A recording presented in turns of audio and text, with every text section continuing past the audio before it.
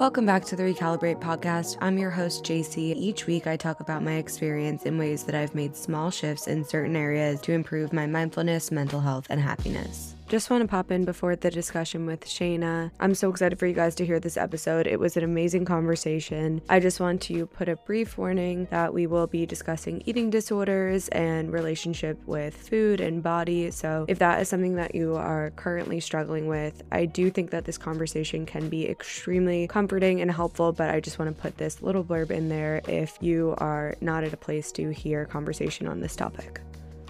Today, I'm so excited to have Shaina Painter on the podcast. Shaina is a licensed nutritionist, a certified nutrition specialist, and the founder of Nourished by Shay. Shaina is on a mission to help women ditch dieting, reclaim their vitality, and nourish with ease using intuitive eating and root cause medicine. She has helped hundreds of women heal their relationship with food and balance their hormone and gut health. Shaina, welcome to the podcast. I'm so excited to have you. Thank you so much, JC. I'm so excited to be here and share. I met Shaina like 3 years ago through a company called Parsley Health, and I have followed her on Instagram ever since. I am absolutely obsessed with all of your content, and I feel like you have such refreshing takes on social media. Thank you. I try. Yeah, I've unfollowed so many people just because I feel like people say crazy stuff sometimes, but whenever I see your content, it feels so validating and comforting to me. So I appreciate everything you post.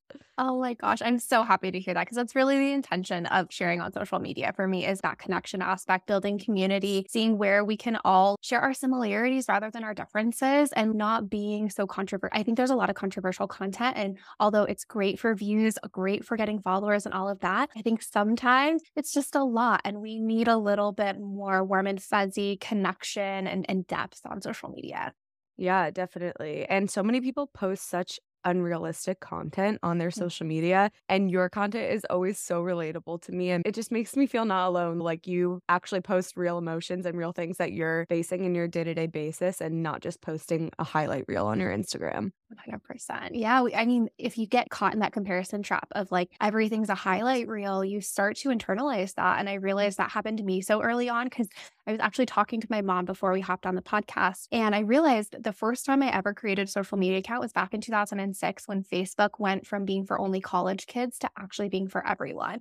And so I've been on social media throughout the entire development of what we've used it for. And I've seen people come and go. And really the biggest thing is how do you become relatable? How do you become someone's best friend? I think the beautiful thing that's happening on TikTok right now is so many people are sharing from this lens of like, I'm on FaceTime with my best friend and that's how I approach my content. And that is really where social media was created from, is this idea of connection of you have your best friend who you follow and they share not only the highlight reels of what they do, but also to like those nitty gritty moments that sometimes don't feel great to share, but it keeps us all in connection and keeps us all understanding that we're not very different. Yeah, definitely. One of my favorite things about your content is that you post such helpful content on becoming more intuitive with your body in all of the ways, intuitive eating, intuitive living. And I'm so passionate about encouraging other people to get back in touch with their bodies instead of forcing themselves to do things that don't feel good. And it's constantly something I'm working on as well. I feel like I was intaking so much content about what the quote unquote best way to live your life in a mindful, healthy way. And that's one of the reasons I created Recalibrate, because I wanted to just empower people to find what works in their own bodies. And I feel like you're the perfect person for that. What was your journey like becoming more intuitive with your body? That's such a good question. I think it's important to give context to where I was so that way we can come forward to where I'm at now. And really looking back, I was raised by a single mom. Unfortunately, my mom had a lot of health troubles. So I was really in a lot of medical offices and hospitals, around a lot of doctors for probably the first 12, if not 13 years of my life. And so I had a lot of exposure into health. And that set the stage for me when I actually got on my own health journey. I had a traumatic brain injury because I was horseback riding. I was a very athletic kid. So not the first time I had ever hit my head, that's for sure. But it was definitely the most impactful time. And what had happened was I was riding with a friend. We were doing a lesson for jumping. And this was not my first jumping lesson at any form or fashion, but it was my first time being at this stable with this particular horse. So while we were doing our lesson, I went for my first jump and somebody dropped limber. And so it spooked the horse. Well, when the horse spooked, you kind of have a couple options. You either stay on the horse, ride it out, figure it out, or you can bail. And my instinct was to bail.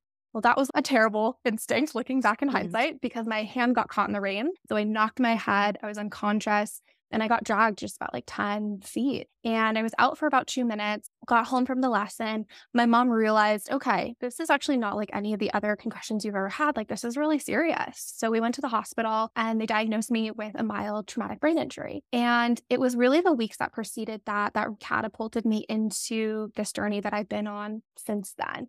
And so that was back in, I want to say '08. So I was like 14 years old. In those following weeks, I was in and out of the hospital. It was my first year of high school. I just got through puberty. So lots going on in terms of mental, emotional, and physical. And because of that trauma, but also the trauma of my childhood, my body actually totally shut down. And I got diagnosed with an autoimmune disease called Hashimoto's hypothyroidism. And if you know anything about autoimmune, is autoimmune and trauma are like best friends. They go hand in hand with each other. So it made sense, like looking in hindsight. But when I was going through it, I was so upset because I was like, I just got diagnosed with this health condition. I walked with my mom throughout all of her health conditions. I was so healthy, so active.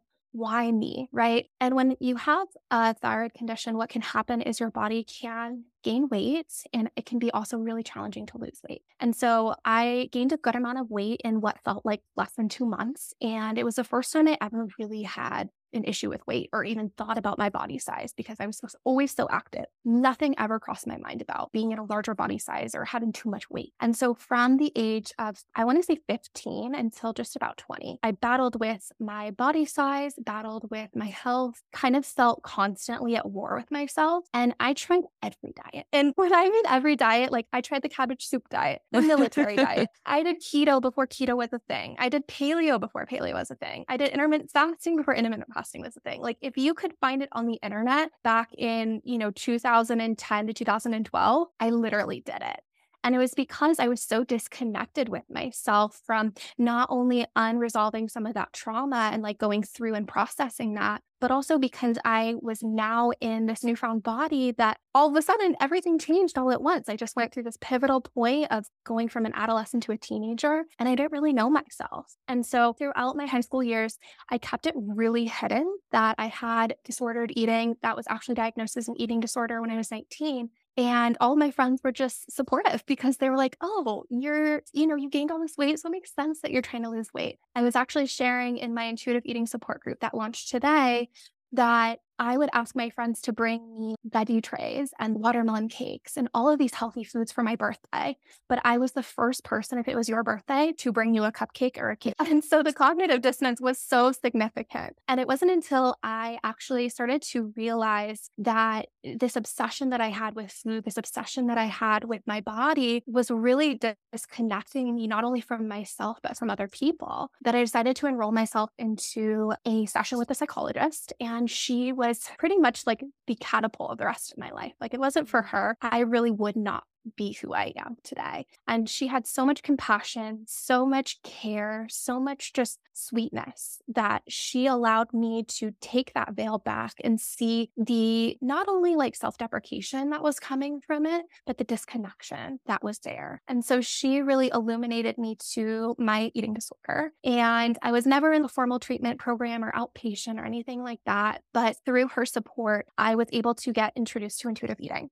And it's so funny when I say that because when I first saw intuitive eating back when I was 20 years old, I literally thought it was another diet. I was like, oh my God, yay, this is something that's going to help me lose weight. I'm never going to have to do this again.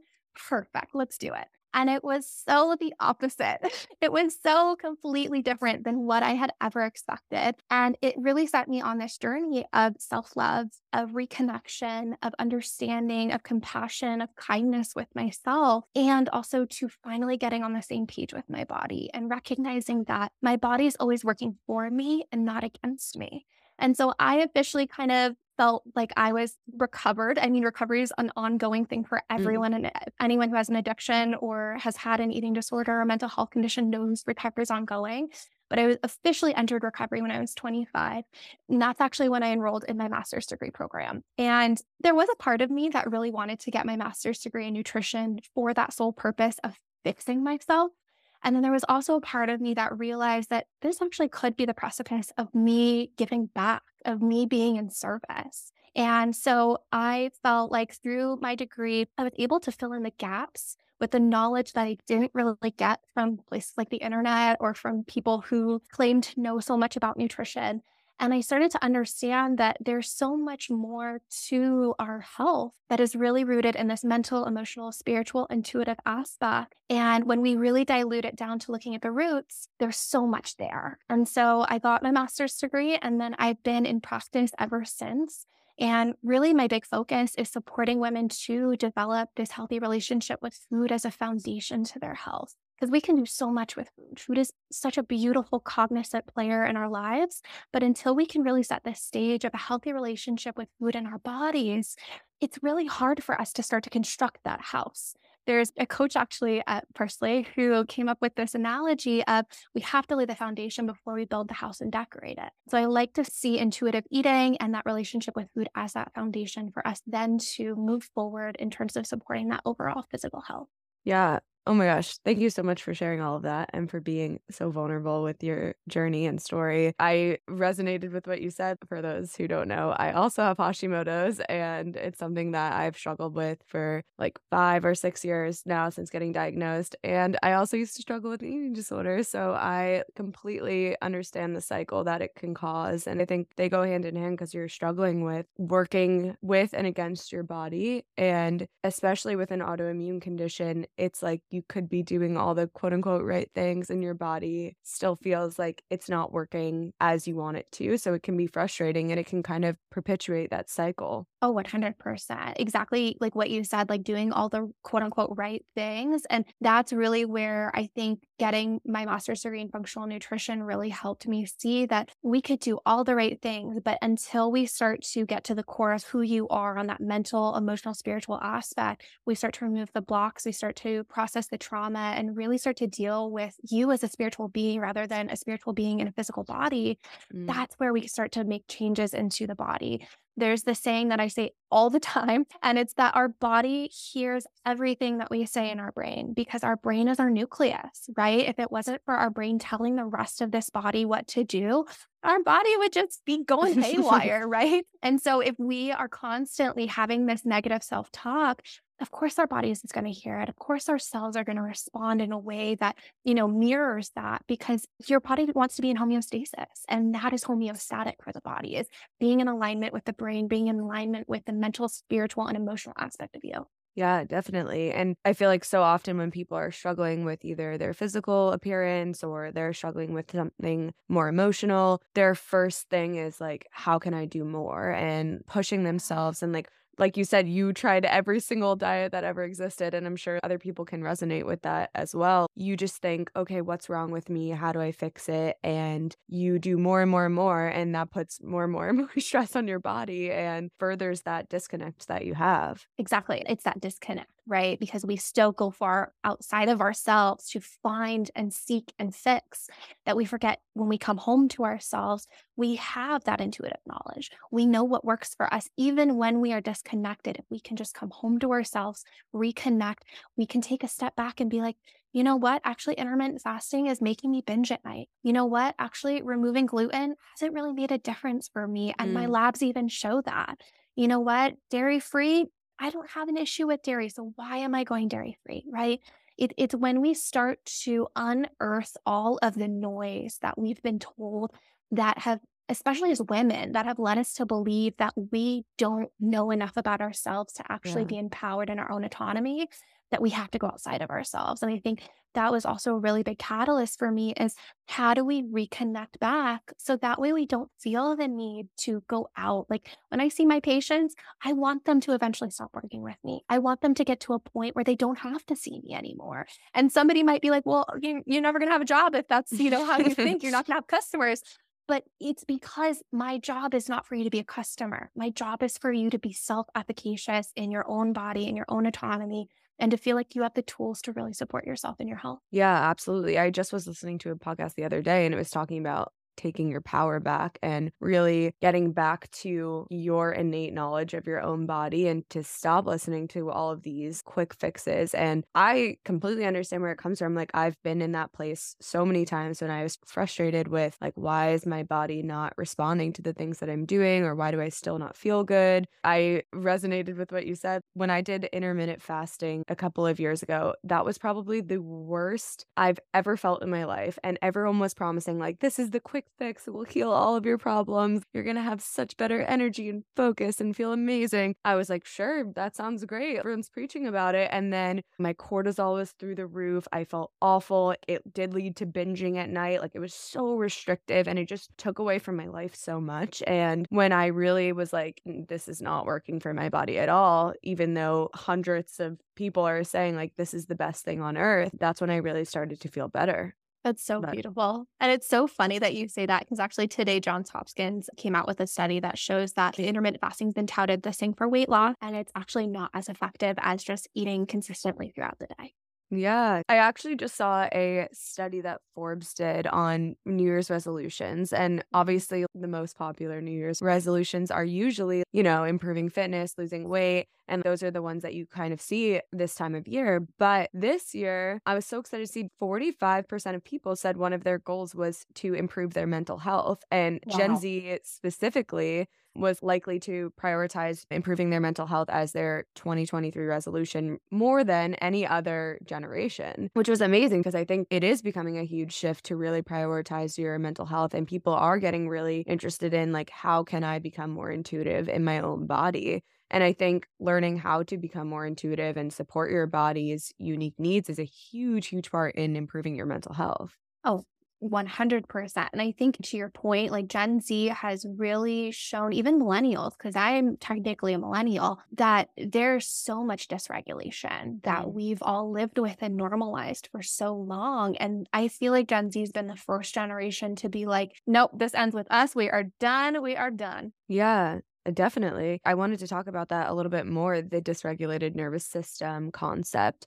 Can you give some background into what is a dysregulated nervous system and kind of how it happens? Yeah, totally. As I'm actually putting on some essential oils for my own nervous system. I love that. So, really, when we're talking about the nervous system, when we're looking at dysregulation, this is our body's response, whether that be through thoughts, our feelings, our behaviors, in an apparent inappropriate way. So, that could be an over response. So, you might see, people who are on the highway, you cut them off, and all of a sudden they are like on your biscuits, like flipping you off, going crazy. That is a dysregulated nervous system. Or someone who, they had a death in the family or something traumatic happened and they just have like no emotional response.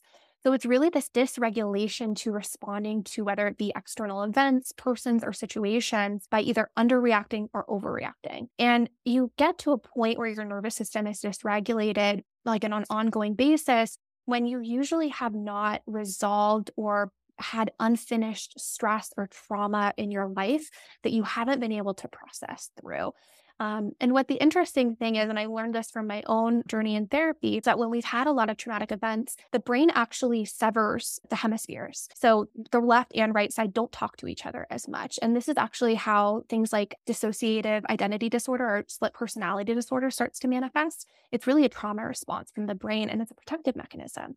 Because when we are experiencing things like PTSD or, going through our trauma, it's incredibly stressful for our nervous system because our nervous system doesn't understand the difference between what is reality and what is actually built up in our own brain. And so with that, it perpetuates this dysregulation of our nervous system or our inability to respond appropriately to stimuli. Interesting. So once that starts to happen, and once you're aware that that's starting to happen, what are some ways that you've seen that can help regulate it or work towards regulating? Like, obviously, therapy is an amazing tool, and it would be incredible if everyone could go to therapy, but I know that's not always accessible. What are some other ways that people can start to work on regulating their nervous system a little bit more? Yeah, I think having awareness around what is triggering or what is really creating that uncomfortable feeling in your body that signals to you that you're not safe. I think diluting down and understanding what creates a lack of safety for you helps you then start to regulate your nervous system, because oftentimes we catapult ourselves into our sympathetic nervous system, which is our fight, flight, freeze, or fawn nervous system. And for the longest time, that nervous system was truly used in the face of a physical threat, whether that be a lion or a tiger. It's only been the past 100 years that we've had like true safety in terms of like four walls and not having to deal with predators. And so our body still responds as if we were, cavemen out in the wilderness. And then we have the other side of our nervous system, which is the parasympathetic nervous system. That is the rest and digest. And there's a reason why it's called rest and digest, is because digestion doesn't happen when we're running away from a tiger. All of the processes of peacetime making activities, so making hormones, doing tissue regeneration, clearing out our lymphatic system, and detoxifying from the day, all of these things have to happen while we're sleeping because we're safe. We're in that parasympathetic nervous system. And so having awareness around our triggers, what makes us feel unsafe, is a really great place to start. So that way we can then identify when that's happening and then build a toolbox to support our nervous system into understanding that there is safety, that we're not outside with a tiger running for our lives, that we are in a building and someone is just screaming at us and that is making us feel unsafe. And so things like essential oils, things like grounding, so physically putting your skin onto the earth's surface, doing singing vagus nerve stimulation, which is basically, not to get too sciencey, but we all have this beautiful nerve. It's our 10th cranial nerve. It runs from our brain down to the enteric nervous system of our gut and even a little bit towards the reproductive area. And it is that gut-brain axis that everyone talks about. And it also is the light switch for our nervous system between sympathetic and parasympathetic, which makes sense, right? Because rest and digest, there's that nerve for us. And so engaging in things like meditation, deep breathing, singing, humming, all of these things start to tone that nerve, which gives us the ability to flip that light switch in a way that's really supportive. Rather than if you've ever flipped a sticky light switch, that's how I like to explain a dysregulated vagus nerve. It's a lot harder to move back and forth. A couple other things that are really supportive for the nervous system is, of course, nutrition. When we are not eating enough protein, healthy fats, and fiber, we can experience a lot of blood sugar dysregulation, which can relate into a lack of safety in our nervous system because we experience anxiety.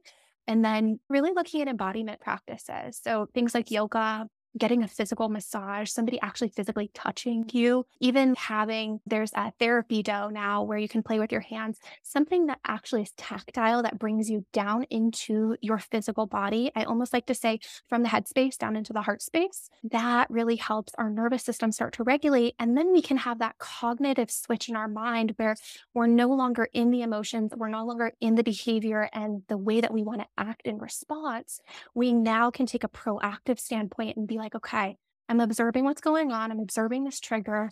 This is what I'm going to do to help myself. And I'm going to come back to this and I'm going to respond in a way that is actually productive rather than reactive and destructive.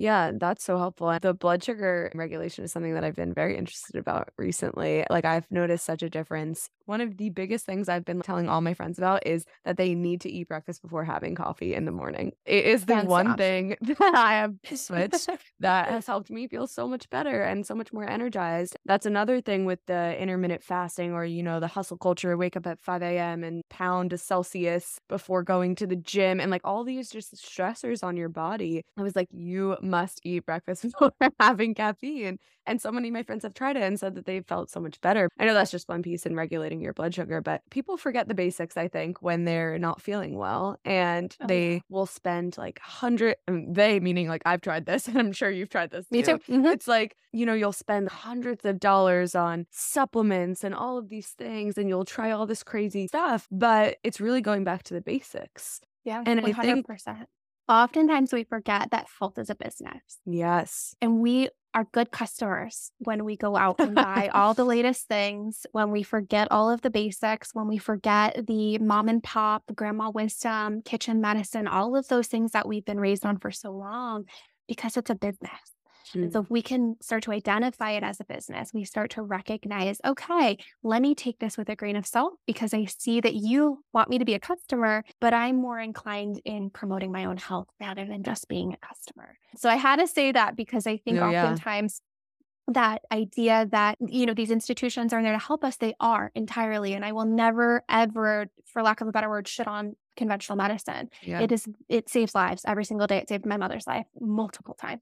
But I think recognizing the business aspect of it is really important for us then to stand in our own autonomy and start to go back to those basics, start to go back to things like ancestral nutrition. Like there's a huge bone broth and bone marrow and raw dairy craze going on right now. I grew up eating bone marrow like once, twice, if not 3 times a week. That was something my grandmother always had available. Cottage cheese, something that I always had in my diet. And so when you look back to these ancient practices that our grandparents have been doing for eons, that's really where health lies, not in the next bottle that you're going to purchase, the next, fingle dangle red lights bag to purchase, right? It's going to be in those wisdoms that have been passed down for generations. Definitely. And I was just talking about that with a friend with New Year's resolutions. We were saying so many businesses and brands are just preying on your insecurities and they do a good job of it. They're very, very good at it. And it's easy to fall into the trap. But it's funny how things start to come around. I've been seeing all of the bone broth and the raw dairy things on TikTok as well. And it's like a year ago, people would have never said that. So it would have been like crazy. People were vilifying dairy like crazy. I mean, even in my master's degree, there was vilification of dairy. And yet there was also studies that showed how supportive dairy was. And I kept going back and forth. And I'm like, hey, this is so conflicting and so confusing, even for myself. And again, it goes back to that individual aspect. For some people, dairy is incredibly inflammatory. For other people, it is so supportive for them and for their bodies. One thing I saw actually on your Instagram was your 7 pillars of health. And I thought that they were amazing for going back to the foundation of your body. Can you talk a little bit more about those? Yeah, totally. When I created my 7 pillars of health, really, I wanted to dilute it back down to what is the practices that we have been doing as humans for forever. And so the first one is, of course, nourishment. Having an intuitive, aligned diet that is diverse in plants, like fruits and vegetables, wholesome grains, nuts and seeds, but also to high quality proteins. And I was a vegan. And so my vegan self sometimes hate when I say this, but animal proteins are incredibly high quality. They are designed to support our system because they maintain all of the amino acids that we need. There's no nutrients that block our ability to absorb them. It is all bioavailable or ready to absorb without any modification. So high quality proteins, animal sources.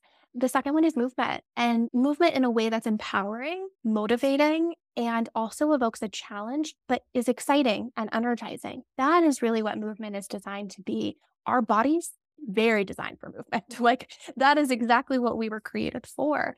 And so when we put a human in a gym and we make them use that gym for punishment, we're disconnecting ourselves from part of our purpose. And so that's where I find movement to be actually such a beautiful aspect of who we are as humans and a huge part of my pillars of health. The third one is hydration. I think so oftentimes we forget that we're over 70% water and that our brain is floating around in water every single day, and just 2 to 5% dehydration can really cause cognitive decline. And unfortunately, here in the US, and I'm sure this is for all across the world and not just centralized to the US, there's a lot of toxins in our water. And so I promote filtering your water. Ideally, you're going to remineralize that water because when we filter it, oftentimes a lot of the healthy minerals are also filtered out as well. But using some form of filter so you can not ingest things like fluoride and chlorine and xenobiotics, basically toxins in the environment that can really affect your hormones. And also to using things like botanical oils on the skin. There's a lot of companies. Vinter's Daughter is like the one that comes to mind, but it's the most expensive skincare out there. Yeah. So where other than like Barbara Sturm and a couple others, but it's probably my favorite serum. And I will splurge on something like that. But it's because it's so powerful. And it's, again, going back to using plants as medicine. The fourth pillar is mindset. I don't think you could create pillars of health without mindset because, like I said, this noggin up here is telling all of this body of what to do. And so using things like mindfulness, using things like positive psychology or the ability to actually see the positive and the good in life, not to do toxic positivity, because that's like its whole other story. And Oh, yeah. I could definitely sit on a soapbox about that one. But any way that we can really start to reframe negative experiences into understanding lessons and, deep wisdom, things like that, that's really positive psychology and how we can start to embrace challenge and change with ease. The fifth one is connection. How can we have connection with ourselves, connection in our communities, developing interoceptive awareness or the ability to understand the signals and signs that our body is sending to us, and the important part about connection is we have never really been outside of villages. Humans were designed to be in connection with each other. And so that's why the pandemic was so challenging for so many, because isolation is actually a detriment to health. Getting back outside, getting back into community with people is a really important pillar of our health. The sixth one is rejuvenation, prioritizing 8 to 9, if not 10 hours of sleep per night, laying in the sun, breathing deeply, relaxing, enjoying in stress reducing activities like yoga or meditation, self care, not scrolling on our phones, even though I am also a victim to scrolling on the phone.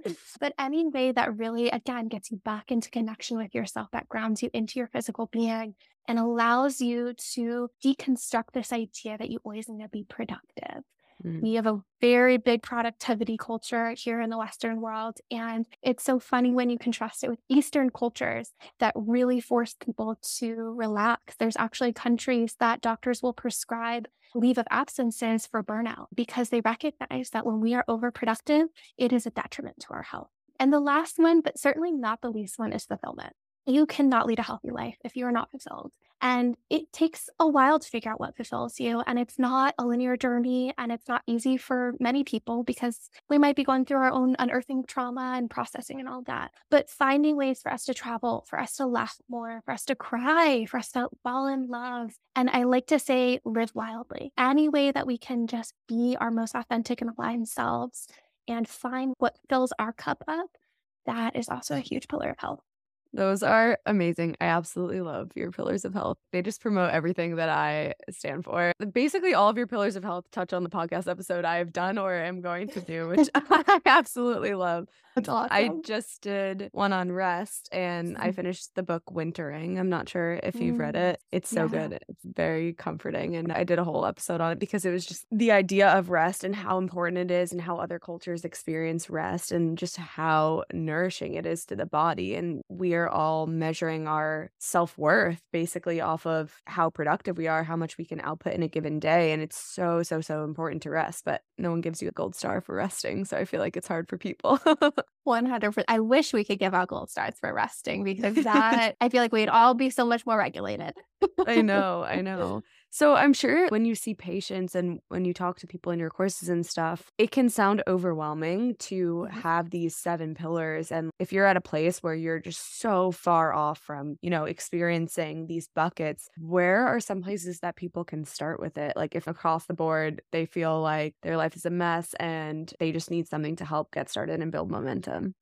Yeah, definitely. I think taking an audit of what you're doing and recognizing how many places you're expending your energy is really important. Mm. As humans, we tend to give our energy so freely because we're very giving. And again, we want connection, we want validation, we want to be in understanding with each other. And taking an audit of what is really draining your energy is so important. And for a lot of us, it's work. And so, where can we create more boundaries that are supportive? And of course, understanding that, we work for someone and they have to exercise their boundaries as well.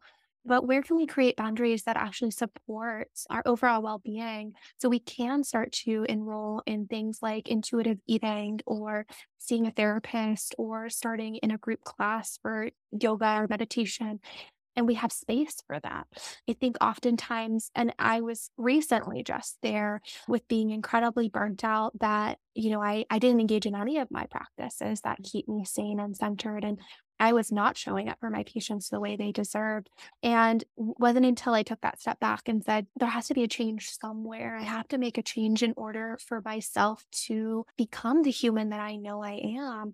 That's when things started to have that domino effect. To go a little bit more into that intuitive eating piece, because I know we've mentioned it a few times throughout the podcast, Shaina, would you be able to explain a little bit more about intuitive eating and what it is? Yeah, definitely. It's been trending on TikTok, and I've seen a lot of what I eat in a day, intuitive eating style. And I think it is so beautiful because it is getting the word out there about intuitive eating. But one thing that I think people don't understand is intuitive eating is actually a structured framework. And one of the dietitians who created this framework, Evelyn Tribole, describes it as an eating framework rooted in respect for all bodies. And I don't know anything out there that has such a deep, soft, compassionate approach to it. And so intuitive eating is not just eating based off your intuition, based off your cravings. That is a part of it. It is a small piece of the pie. But intuitive eating has actually been validated by over 200 studies. So it is something that has been studied. There's validated tools for professionals to use. And there's actually real tangible outcomes that relate to your health that actually come outside of it. So things like lower total cholesterol and triglycerides, a greater ability to control your blood sugar, increased fruit and vegetable intake, consistent movement, all of the things that we know are intrinsically healthy that a lot of us are using weight loss as that catapult into doing. But there's a way to do it without even using that weight loss aspect. And so when I'm looking at the intuitive eating piece, one of the biggest things is being in alignment with our internal cues. A part of intuitive eating, and again, this is not the full thing, but a part of it is really understanding our hunger and fullness cues. You had mentioned doing intermittent fasting, and I find that when we are fasting, our body takes over, has hormones that are helping us to regulate, so thinking of adrenaline and cortisol. And when we have too much of those, our body doesn't really get hungry because we're plugged into fight or flight, and that can lead to binge eating at night. And so when we are able to actually understand our hunger cues that are not just belly sensations, I've had people tell me they get heaviness in their legs, they feel heaviness underneath their Oh my eyeballs. God, I They get start that. yeah, Yeah. it's those small nuances that if we don't take a moment to come back into ourselves and have a peaceful moment to like recognize and check in, we're totally going to miss them because they're small. But oftentimes you will hear people are like, yeah, I know I'm hungry because I'm hangry, I'm irritated, I am bitching everyone out, I have a headache, I'm dizzy. That's because we're overly hungry. We miss that initial cue of, hey, it's time to start thinking about eating. And so that's one piece. The other piece is when it comes to intuitive eating is also honoring the place that food plays in our lives. Food takes on many roles. For the longest time, food was a celebratory tool. It was a means of connection. It was a means of comfort. It was a means of cultural celebration. And oftentimes, especially with this clean eating culture that has been promoted by social media, we forget that things like rice and curries and all of these beautiful cultural foods that are quote unquote unhealthy, that's actually very healthy for those people who are from those areas that grew up eating those foods. And so that is where I think intuitive eating is really beautiful because it honors that role that food plays in our lives while understanding that the relationship we have with ourselves, with our body, and with food can really be influenced by so many different voices and coming back into not labeling food negatively, having non-food based coping mechanisms, be committed to our health rather than stopping and starting and falling off the wagon and getting back on. I just like to say, fuck the wagon. There is Yeah. no wagon when it comes to our human bodies because you're not going to wake up tomorrow and put a new suit of a new body on. You're going to be in that physical body that you're in today. And so there is no stop and start when it comes to our health. And so that allows us to then make more compassionate choices and start to really dive into the kindness that we can show ourselves through food that is also very health promoting. I love that. That's so helpful to hear. And I think it just goes back to having respect for your body. And at the end of my yoga classes, like I always say, people like will leave before the final class. So you used to teach yoga. I Yeah. don't know. Do you still teach yoga or not anymore? I don't know. I Yeah. fell out of it, but I miss it. Yeah, you can relate though. Like people Yeah. will either leave or they'll be so fidgety and whatnot. It's so hard for people to sit there and sit still. And I always am like, you deserve this time just for you in gratitude towards your body, your practice, your mind. This is so nourishing and loving to your body to really just give it what it needs and let yourself sit in it. But I think people just, again, need that permission to do so. So that was very helpful, your explanation. Oh, beautiful. Yeah, you are so spot on. We all need permission to like be kinder to ourselves. It's so funny when you bring up this idea of showing yourself self-compassion, especially for people like myself who are very type A, who Yeah. have had to grow up at an early age, have always been very responsible, always been told that they're mature for their age. There is a big bucket of those people. And the idea that you get to have kindness for yourself, what a concept, because there's always this internal dialogue of, I can do this, I could be better, I need to do more, self criticism. What if we just showed kindness to each other and ourselves? What different world would we live in? Oh my gosh, I know.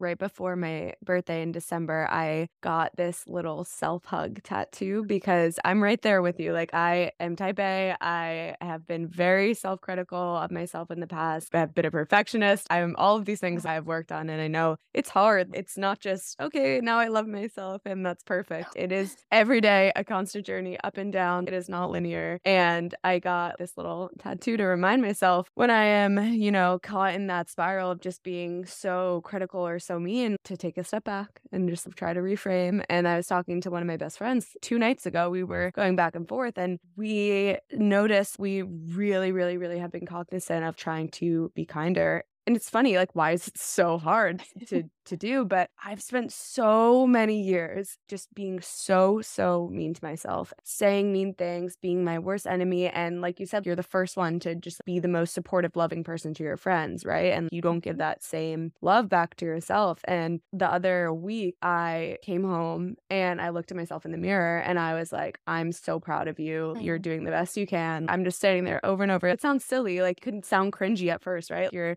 not used to just looking at yourself and saying nice things. It is so foreign. And it made me feel so good and warm and fuzzy, and like, it just made me so happy. And my friend said she had done the same thing, and she's so used to being like, why aren't you doing this? Why are you tired? Do more. Like, why can't you just XYZ? And this week she's really been like, you know what? You're dealing with a lot and I'm proud of you, and it's hard and you're doing the best that you can. And it is a tough mindset shift, but it's crazy that all it is really just a mindset shift. It is your own voice inside your head.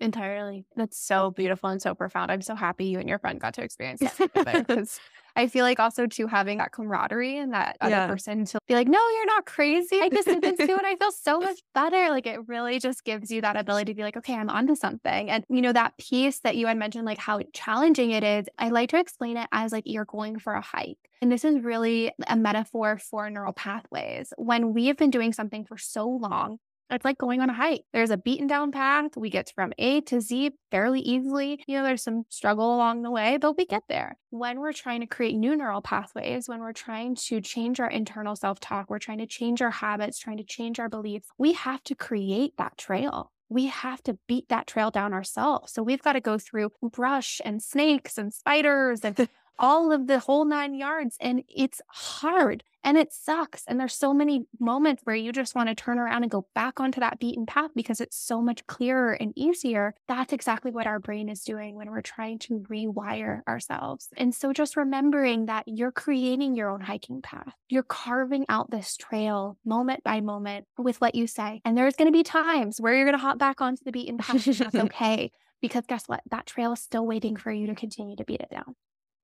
I love that analogy. That is so good to visualize. Is there any ways that you found that have been helpful in starting to rewire or retrain those neural pathways that people can utilize? Yeah, I think having the ability to be really honest with yourself, and it's hard. It's not easy. I think So half hard. of everything I've said in today's podcast is not easy. This is all challenging and it takes work and it takes years, but you have to find that intrinsic motivation that you're worth it, that you are worth the challenge and the tribulations to get to that person that you know you are inside. So when it comes to rewiring, I think it's often flipping things on its head. So like, for example, with intermittent fasting, if you're realizing that, hey, you know what? I don't really know my hunger cues. I am binging at night. What if I just eat 3 balanced meals consistently every single day and eat snacks when I'm actually feeling hungry, and recognizing what comfortable fullness feels like and starting there rather than continuing to do something that I am noticing is not working for me. And I might have the propensity to intermittent fast tomorrow after eating an amazing 3 balanced meals today. That's okay. I think the more we can have compassion with ourselves when we go back to our habits, rather than beat ourselves up and feel that need to like get back on the wagon, that is the best way for us to start to rewire, but also doing it in a way that is supportive. You're never going to beat someone into submission. You can try, but it's going to take a really long time. So why are we insisting upon beating ourselves into submission? Yeah, definitely. It's that quote, like, you can't hate yourself into a version that you love. I was reading this thing and it's like, you've tried that a million times. You've tried being mean to yourself a million times. You've tried whatever you're trying a million times and you still don't feel good. Like, it doesn't work. So what is the harm in trying something else? It's almost like exposure therapy. It's uncomfortable and scary and hard to let go of practices that you're so used to engaging in. But if you can get yourself to do it one time and just see how it works, and then maybe you go back, like you said, and then maybe the next time you do it twice, and then showing yourself a different way of doing something and realizing that you're still okay and proving to your body that it's still safe is the goal there. That's it. That's the tweet right there. Yep. That is the tweet. Yeah, it's typical though. I understand for anyone listening that is struggling with this. Shayna and I have both been there, so we know. Yeah, I It's am tough. constantly We're getting still there. comfortable with being uncomfortable every single day. And if it wasn't for Lauren Bostic, do you listen to him and Oh, her yeah. podcast? Mhm. So I've been listening to them since they started. And if it wasn't for Lauren repeating over and over again, getting comfortable with being uncomfortable, I Yeah. would never challenge myself to get out of my comfort zone because our comfort zone is so safe. And when you grow up in an environment that is unsafe, or you have a lot of environments where you've been unsafe, it's hard to get comfortable with being unsafe again. But there is beauty in getting uncomfortable and finding a new safety zone and reestablishing what it looks like to be safe. Yeah, definitely. Ah, this is so helpful. I feel like this is an amazing conversation. I love it. In terms of intuitive eating resources, I think the intuitive eating workbook is a really beautiful place to start. It can be really challenging. And I just want to Mm. hear that out there. I think there's a lot of folks who will provide recommendations for resources and things to do and not also provide the risks associated. And especially when you come from a background of trauma that is unresolved, when you're going through your relationship with food and unearthing and understanding those roots, there's a lot of emotions that come up. And a big one is anger. And anger is really just a mask for sadness. And when you are starting to walk that journey, it can feel really heavy and discouraging because there might be a lot of triggers that pop up from other trauma that is just blended with your relationship with food. And so always say use this intuitive eating workbook with a professional that knows how to support someone who is rubbing up against their relationship with food and finding that it's not a healthy relationship at that time. Thank you for sharing. I can't wait to check them out. For those people that are interested in trying intuitive eating, you've done a little swaps graphic on your Instagram. I'll post it so that everyone can see, but do you want to talk through a few of them? Like if you're doing this, you can try doing this. Yeah, definitely. I think that there's been a lot about like being hard on ourselves. So I like to flip it on its head of instead of engaging in high intensity workouts, 5 to 7 times per week, because that is what you've heard to balance your hormones and lose weight and improve your strength and your muscle tone. But you're stressed as hell because you are on back-to-back meeting of Zoom calls and you've got a horrible relationship with your partner or what have you. We're just cultivating more stress because when we have hormetic stressors like high intensity workout, and hormetic is basically a stress that's actually viewed as a good stress for the body. So, like sauna sessions, cold plunge therapy, these are all known as hormetic stressors. When we compound that with actual stress, it's just a stress. It's Mm. no longer a good stress. And so instead of being so hard on ourselves and putting ourselves into this narrow pigeonhole, what if we just use low impact workouts? What if we just got in tune with our bodies and went to yoga classes and actually stayed through Shavasana and had that uncomfortable moment of being quiet with our own brain, which I hear you can be pretty scary, but the more we can become our own brain's friend, the better we are. But that, when we can make that switch of recognizing, okay, this is just making me more stressed, more burnt, more exhausted, and just saying enough is enough. I'm going to try something different, like low impact. That can be a beautiful way for us not only support your gut health, which does not perform well under stress, thinking about the nervous system earlier on in the conversation, but also to our hormones, our cortisol levels, all of these things that are so important for the regulatory nature of our system.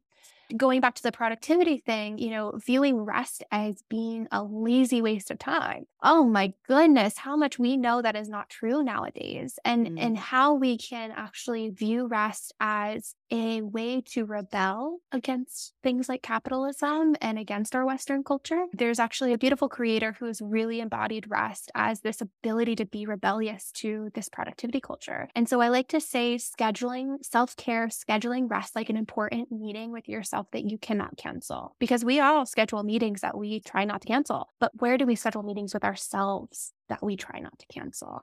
And so Mm. really taking that moment to say, I'm going to take care of my nervous system rather than continuing to burn my nervous system for the sake of productivity. I think the last one I'll share is really the one that you had mentioned about having coffee with food and not having coffee before food. Because oftentimes coffee is a stimulant. It's the one thing that's going to shut off our appetite. It's the one thing that is going to get our cortisol going and our adrenaline going so we can show up for our day. This is why coffee has become the most popular and most commonly used drug around. And it is a drug because it's addictive. But where can we take a step back from that and honor the fact that we need sacred rest, that we need to prioritize a sleep schedule that really is supportive for our energy levels. And not only are we going to wake up energized and refreshed, for the most part, sometimes that's not always the case. And there's some things that go alongside of that that are physiological we won't dive into. But ideally, we're waking up refreshed and we have an appetite cue. Having an appetite cue within the first 90 minutes really signals that we have a healthy metabolism, that our body is like, all right, we're ready to rock and roll for you.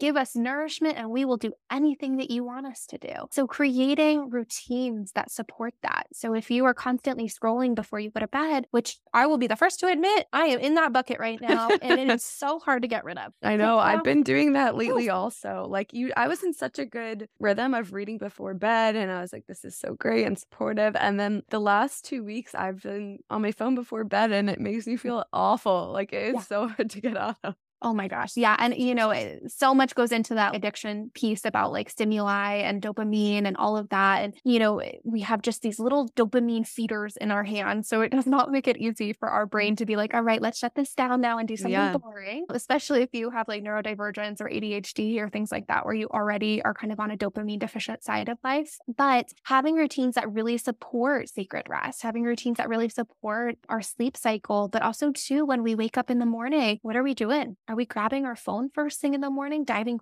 first thing into this abundant world that is social media and not even taking a moment to connect with ourselves? And also recognizing that, yeah, we probably could eat right now, or we could probably go get some sunshine on our eyeballs and reacquaint ourselves with the world around us rather than this imaginatory world that we've all created online.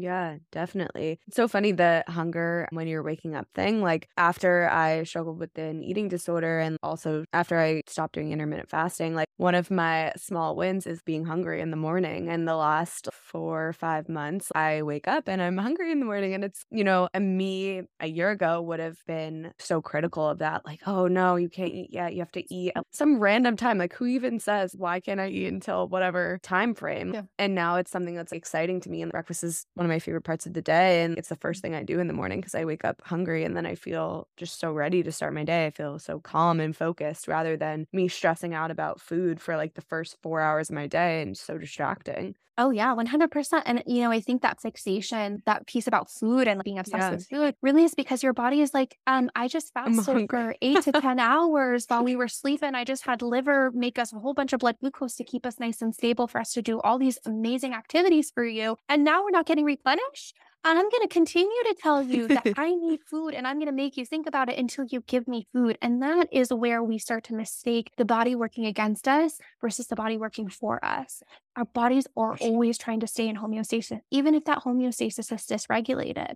So where can we meet the body where it's at and understand that my obsession with food is because I'm not eating enough, because I'm not Mm, eating on a regular schedule, because I'm ignoring my hunger cues.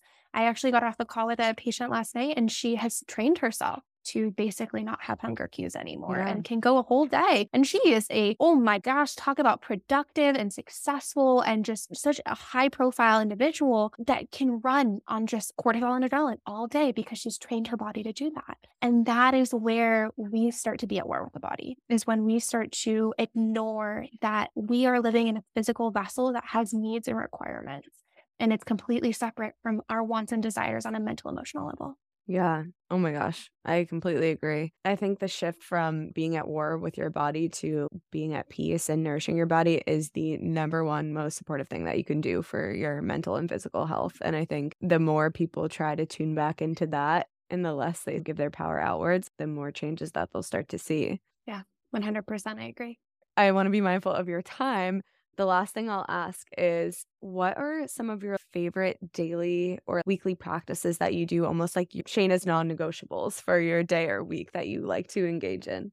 Yeah, definitely. I'll start with daily and then I'll go to weekly. Daily, I have to make my bed every morning. That is like a huge non-negotiable for my brain. And it's because I have had ADHD for my entire life. So for me, having a clean environment is so helpful for my brain to actually process the day. If my bed is a disaster, I feel a disaster. And so that's been something that I've learned over the years. And it took me till I was like 24 years old to like actually acknowledge that, having the bed made makes a difference. If you don't make your bed, do it one day and trust me, you'll be addicted. So that is one thing that I have to start my day off with. And then the next thing is having a daily walk. daily walk outside. I try not to time myself, but sometimes I have meetings and clients and things in my schedule. So I need to either cut my walk short or or have a longer walk. I really aim for just about an hour, if not an hour and a half outside. And that's really my time to either come back to myself. I won't listen to anything. I'll just kind of be in nature. I live in Tahoe, so I have nature accessible to me at every corner. And I'm very, very blessed for that. But even when I did live in a city, that was a huge cornerstone of my day. And it was the one thing that I really did for myself that allowed me to not only allow anything that was going on in my mental space to fall away, but for me to move through emotions. I mentioned that our bodies are designed for movement, and a huge way that we process our emotions is through somatics, through movement, through actually physically moving our body. There's been a lot of practices with shaking when we have like trauma or anxiety. It's because it's physically moving the energy and the emotions in our body. And so that's one of the ways that I take care of both my mental health, but also my physical health. And then, of course, nourishing. At the end of the day, protein, fat, fiber, that is something that I preach to all of my clients. And it also gives you the ability to discern, what does that look like? What protein do you want to eat? What healthy fat do you want to eat? What source of fiber do you want to eat? If it's a sweet potato with some grass-fed butter and a steak on the side, incredible. I'm so happy for you. But where can I make sure that I'm at least hitting my body's need in those macronutrients in a way that I enjoy and tastes really good to me? So I've been definitely master chefing it up these days. I watch the Food Network religiously because I always want to find new ways to cook things. And I'm really getting into making a lot of like Indian curries. So I love Oh my gosh. vindaloo, and like I made a butter chicken the other night that was more vindaloo than butter chicken, but it was so good, using things like lemongrass. And those are things that I would have never thought of before healing my relationship with food, because I thought, chicken, rice, broccoli, this is healthy, but there can be so much flavor and enjoyment in our food. And so that's a huge part of my day. When I look at my week, and also meditation, I Mm. fell off the wagon when I was going through my intense burnout. I just could not imagine just taking one moment for myself, which is so crazy to think back to. But meditation is a huge cornerstone as well. And I will do that at the beginning of my day. A couple of things really are so impactful for me, and that's embodiment practices. And I mentioned this earlier. Yoga is something that I have to have scheduled into my week, whether it be one class, a couple classes, if it be yoga sculpt or aerial yoga. Aerial yoga is my absolute favorite. I need to have some form of embodiment practice in my week. That can even include things like acupuncture or massage. And I don't do those very often. I do them probably like once a month and try to oscillate the two. But having some form of practice that gets me back into my physical body is a huge part of what keeps me regulated. Yeah, I love those. Oh my gosh, thank you for sharing. That's the Okay. best. Shayna, thank you so, so much for coming on the podcast. I've been looking forward to this episode forever. You are so amazing, so well spoken, just all of the good things that I think we need to hear more and more of. Do you want to tell everyone where they can find you, your accounts, anything you have coming up? I know you have your intuitive eating course that started today. So I just want to make sure that everyone can find you, and I'll link everything in the show notes. Totally. Yes. So you can find me on both TikTok and Instagram at Nourished by Shay. My TikTok is definitely a work in progress, but we are getting there, y'all. And then my website is nourishedbyshay.com. And I just started a intuitive eating support group. It's a small group coaching container where we are walking through the intuitive eating workbook. Like I mentioned, it can be really challenging to walk through that workbook alone. And so I've created this space for predominantly women, but I am also open to expanding that to men as well, because men also struggle with their relationship with food and body image as well. So that way they can have a container where they feel really safe to share what's going on with them, gain support from like-minded peers, and be able to have a discussion about their experience. Because the more we can communicate what's going on internally, the more we can normalize, destigmatize, and also to find acceptance within ourselves, because we find similarities and support from others. I plan to do this once a quarter, so check back with me in April. I try to make it very affordable. It's about less than $40 a session for the 12 weeks, so quite affordable. And then I'm also going to be launching a non-diet nutrition course. And it's really going to be coming from a lens of teaching you, honestly, the dry basics of nutrition. So that way you can have that ability to be like, okay, I know what nutrition is from a scientific level. I understand what foods are medicinal in certain ways and how to use them. I know how to cook in a way that's supportive for my health. And now I also know how to delineate what is diet culture versus what is actually rooted in true health. And that's my intention with this course. I don't want to sell you a course that's going to show you how to eat and what to do with your life. What I want to show you is the science. So that way you can then apply that into your own physical body and decide and decipher what is best for it. That's amazing. Yeah, it goes back to giving the power back to yourself instead of taking it from other people. So I love that you're doing that. That sounds absolutely incredible. Thank you. If you want to check out Shaina, she has the most empowering, amazing, inspiring content. She's one of my favorite people to follow on social media. So I definitely recommend you go check her out. If you're new here, make sure you follow or subscribe to the podcast wherever you listen to it. I hope you have an amazing rest of your day or night or week. I am so, so grateful for all of you for listening and for following along, and I will talk to you again next Tuesday.